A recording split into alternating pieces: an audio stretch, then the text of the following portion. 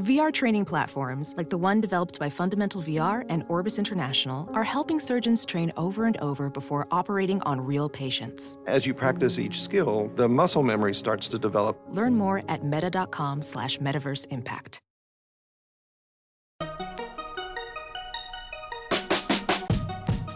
Welcome to the Tech Meme Ride Home podcast for Tuesday, February 19th, 2019. I'm Brian McCullough. Today, Qualcomm unveils its second-gen 5G chip. Huawei's founder hits back at the U.S. His biggest investors push back at Masa Son, and why emojis are causing problems in increasing numbers of court cases. Here's what you missed today in the world of tech. Headlines from our 5G beat. Qualcomm has announced the Snapdragon X55, its second-generation 5G modem, which the company says can achieve maximum download speeds of 7 Gbps, up 40% from the 5 Gbps that the first-generation X55 could achieve. Though, as The Verge notes, quote, a combination of geography, radio interference, and spectrum availability means you're unlikely to see anything close to these theoretical limits in the real world. Thankfully, the X55 contains a number of other benefits that aren't specifically related to speed. Support for adaptive antenna tuning for sub-6 GHz 5G, for example, makes the new chip's wireless communication more power efficient. The X55 is also compatible with Qualcomm's new physically smaller millimeter wave antenna module, reducing the amount of space required inside the smartphones that use them. The first 5G devices will all suffer from a bit of gigantism because they need larger batteries to feed more power-hungry and bulkier components. And the X55 is an early evolution trying to address that issue, end quote. Qualcomm also wants you to know that the X55 could be tailored to a whole range of devices, not just smartphones, anything from laptops to self-driving cars. So the first wave of 5G-capable phones we expect to be announced next week at Mobile World Congress will probably be using the first-generation X50s, but who knows?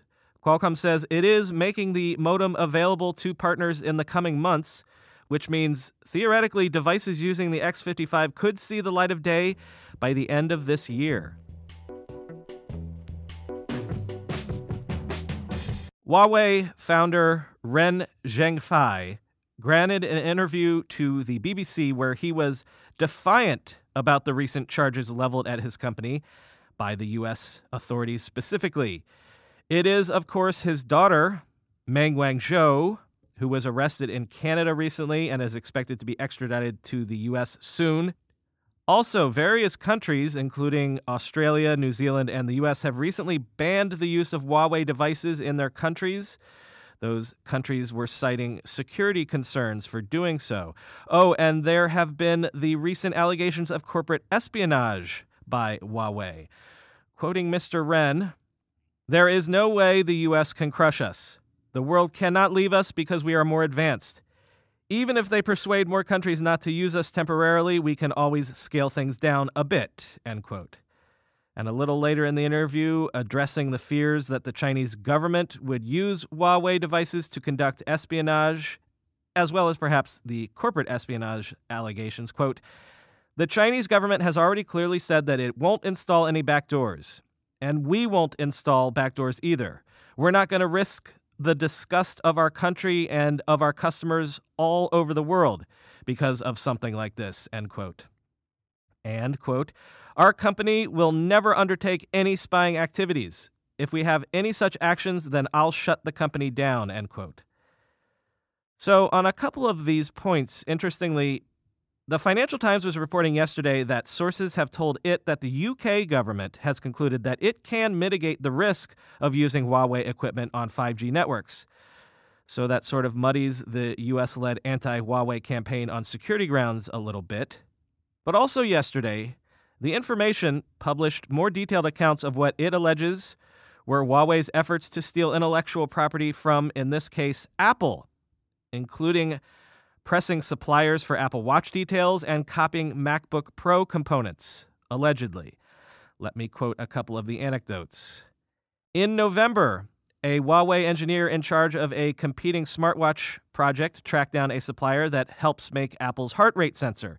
The engineer arranged a meeting on the pretext of offering the supplier a lucrative manufacturing contract. But the engineer was unsuccessful when he asked for details about the Apple Watch, according to an executive at the supplier who requested anonymity because the firm has a non-disclosure agreement with Apple. Quote, "They were trying their luck, but we wouldn't tell them anything," the executive said. After that, Huawei went silent, end quote.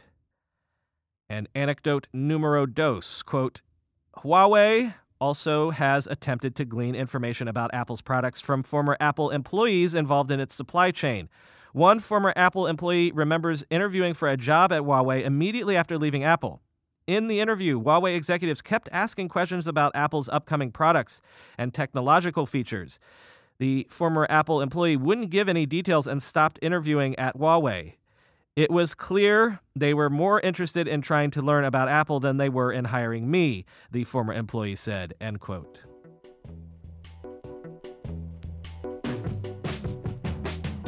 Walmart says that its U.S. e-commerce sales rose 43% year over year in Q4, thanks to its growing online grocery business, which has been boosted by the expansion of grocery pickups and deliveries.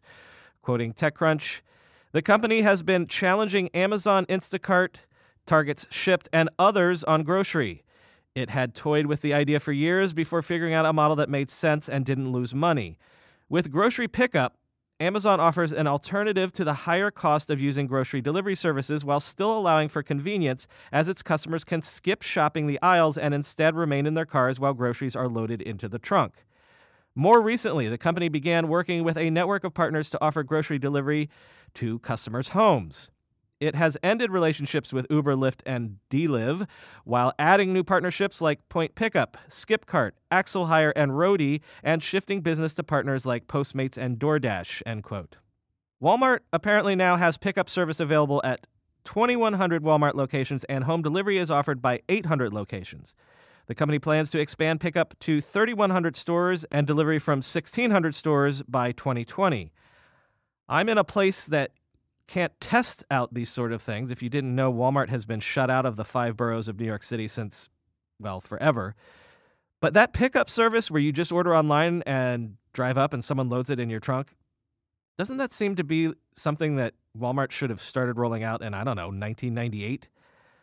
But better late than never. I can see how Walmart could compete on price here by doing something like that. Having groceries delivered to your home is expensive. Trust me, I've tested out a lot of grocery delivery services over the years, and it ain't cheap. So if Walmart can offer a stepped-up level of convenience basically at no cost to it or to the shopper, simply by cutting out the middleman, then that's super compelling for all parties involved, right?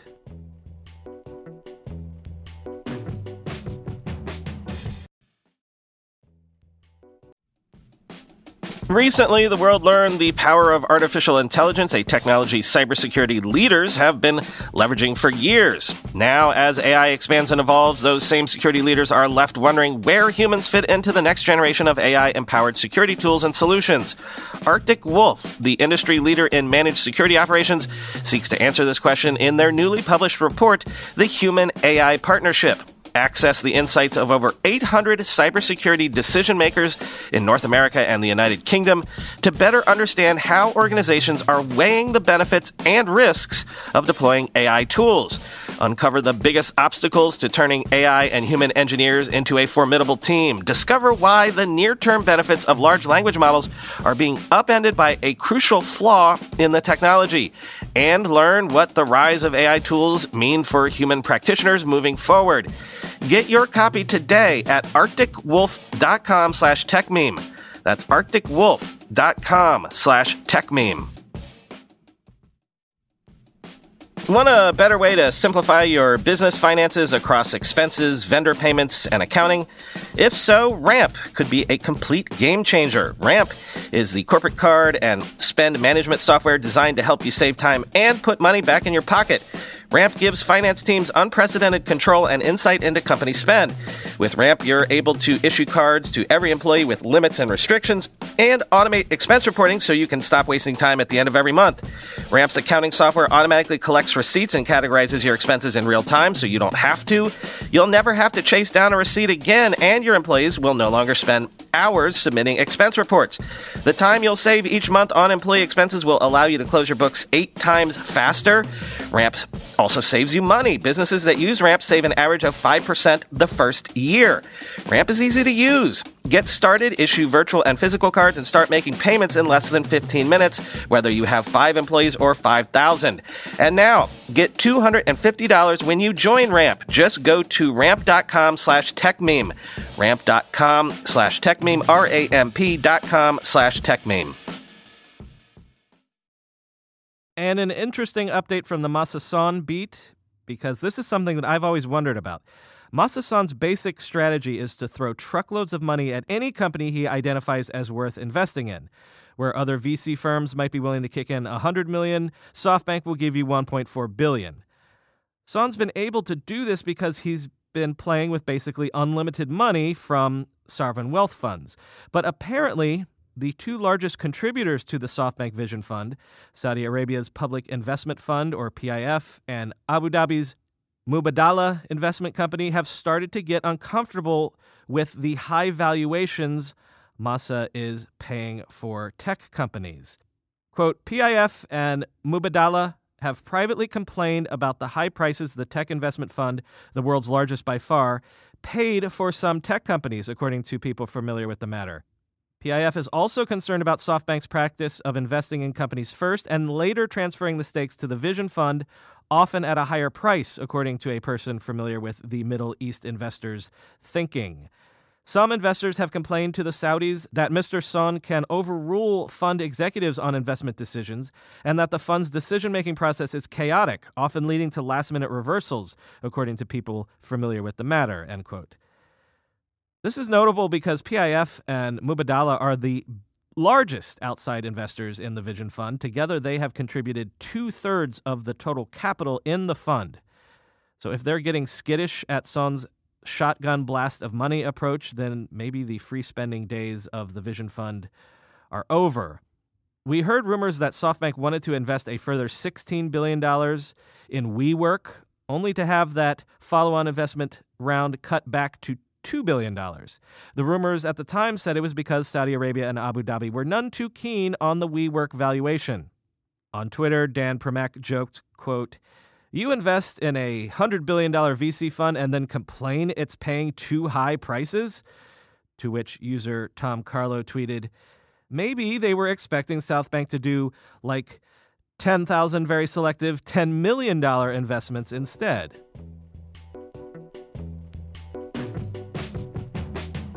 I swear it was not that long ago that I was telling you about Bitmain reporting $1 billion in profit and that it was gearing up for what looked at the time like it could be one of the biggest tech IPOs of all time. Once again, in crypto, what a difference a year makes. Bitmain is that cryptocurrency hardware giant that sells custom rigs for people to mine cryptocurrencies on, but it also mined for its own account, and people suspected Bitmain alone might be the largest mining operation in existence. Again, last year, the company claimed $1 billion in profits in the first half of 2018. Well, Bitmain has now disclosed a net loss for the third quarter of 2018 of $500 million. It's sort of complicated, but the Beijing-based company has to provide updated financial results ahead of its application for that IPO filed in September with Hong Kong's stock exchange. And in that update, according to CoinDesk, there are details that bring its earlier rosy numbers into question. Quoting CoinDesk, "The update showed Bitmain earned around $500 million in the first 9 months of last year on slightly over $3 billion in revenues, according to a source familiar with the situation. The filing, which is not made public, does not break down the results by quarter. However, Bitmain previously disclosed it had grossed profits of $1 billion in the first half of 2018. Subtracting that from a $500 million profit for the first 9 months leaves it with a net loss of roughly $500 million for the third quarter. The company had also previously reported $2.8 billion of revenues for the first half, so the $3 billion figure for the first 9 months works out to third quarter revenues of just about $200 million. These are the first precise figures to show the company's reversal of fortune following the significant growth in revenues and profits over the past several years, documented in the IPO application filed in late September, end quote.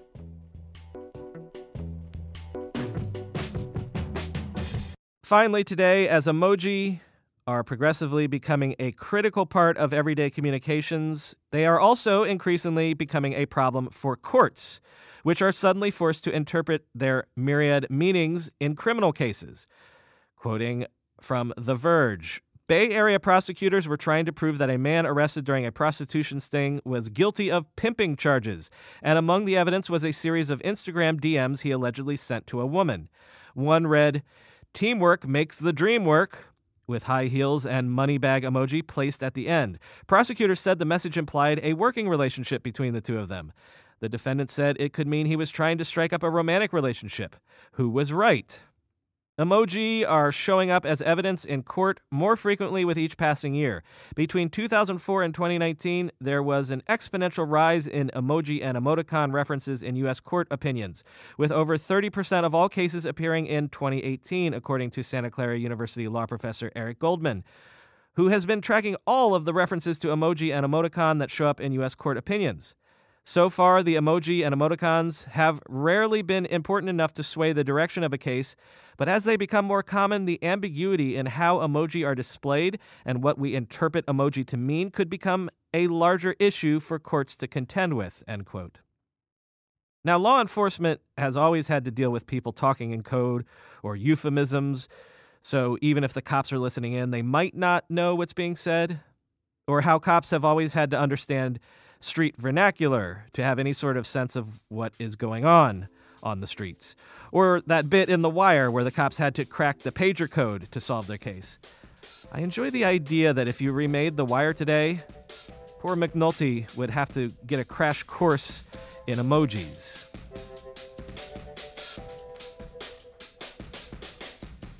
That is all for today. Tomorrow is the big Samsung event at 11 a.m. Pacific time, which sucks for me. 2 p.m. East Coast time means I'll only be able to give you the headline details of whatever is announced, and we'll have to do a deeper dive the day after. So if that foldable phone comes as expected, I might just be able to be like, yeah, foldable phone, it exists.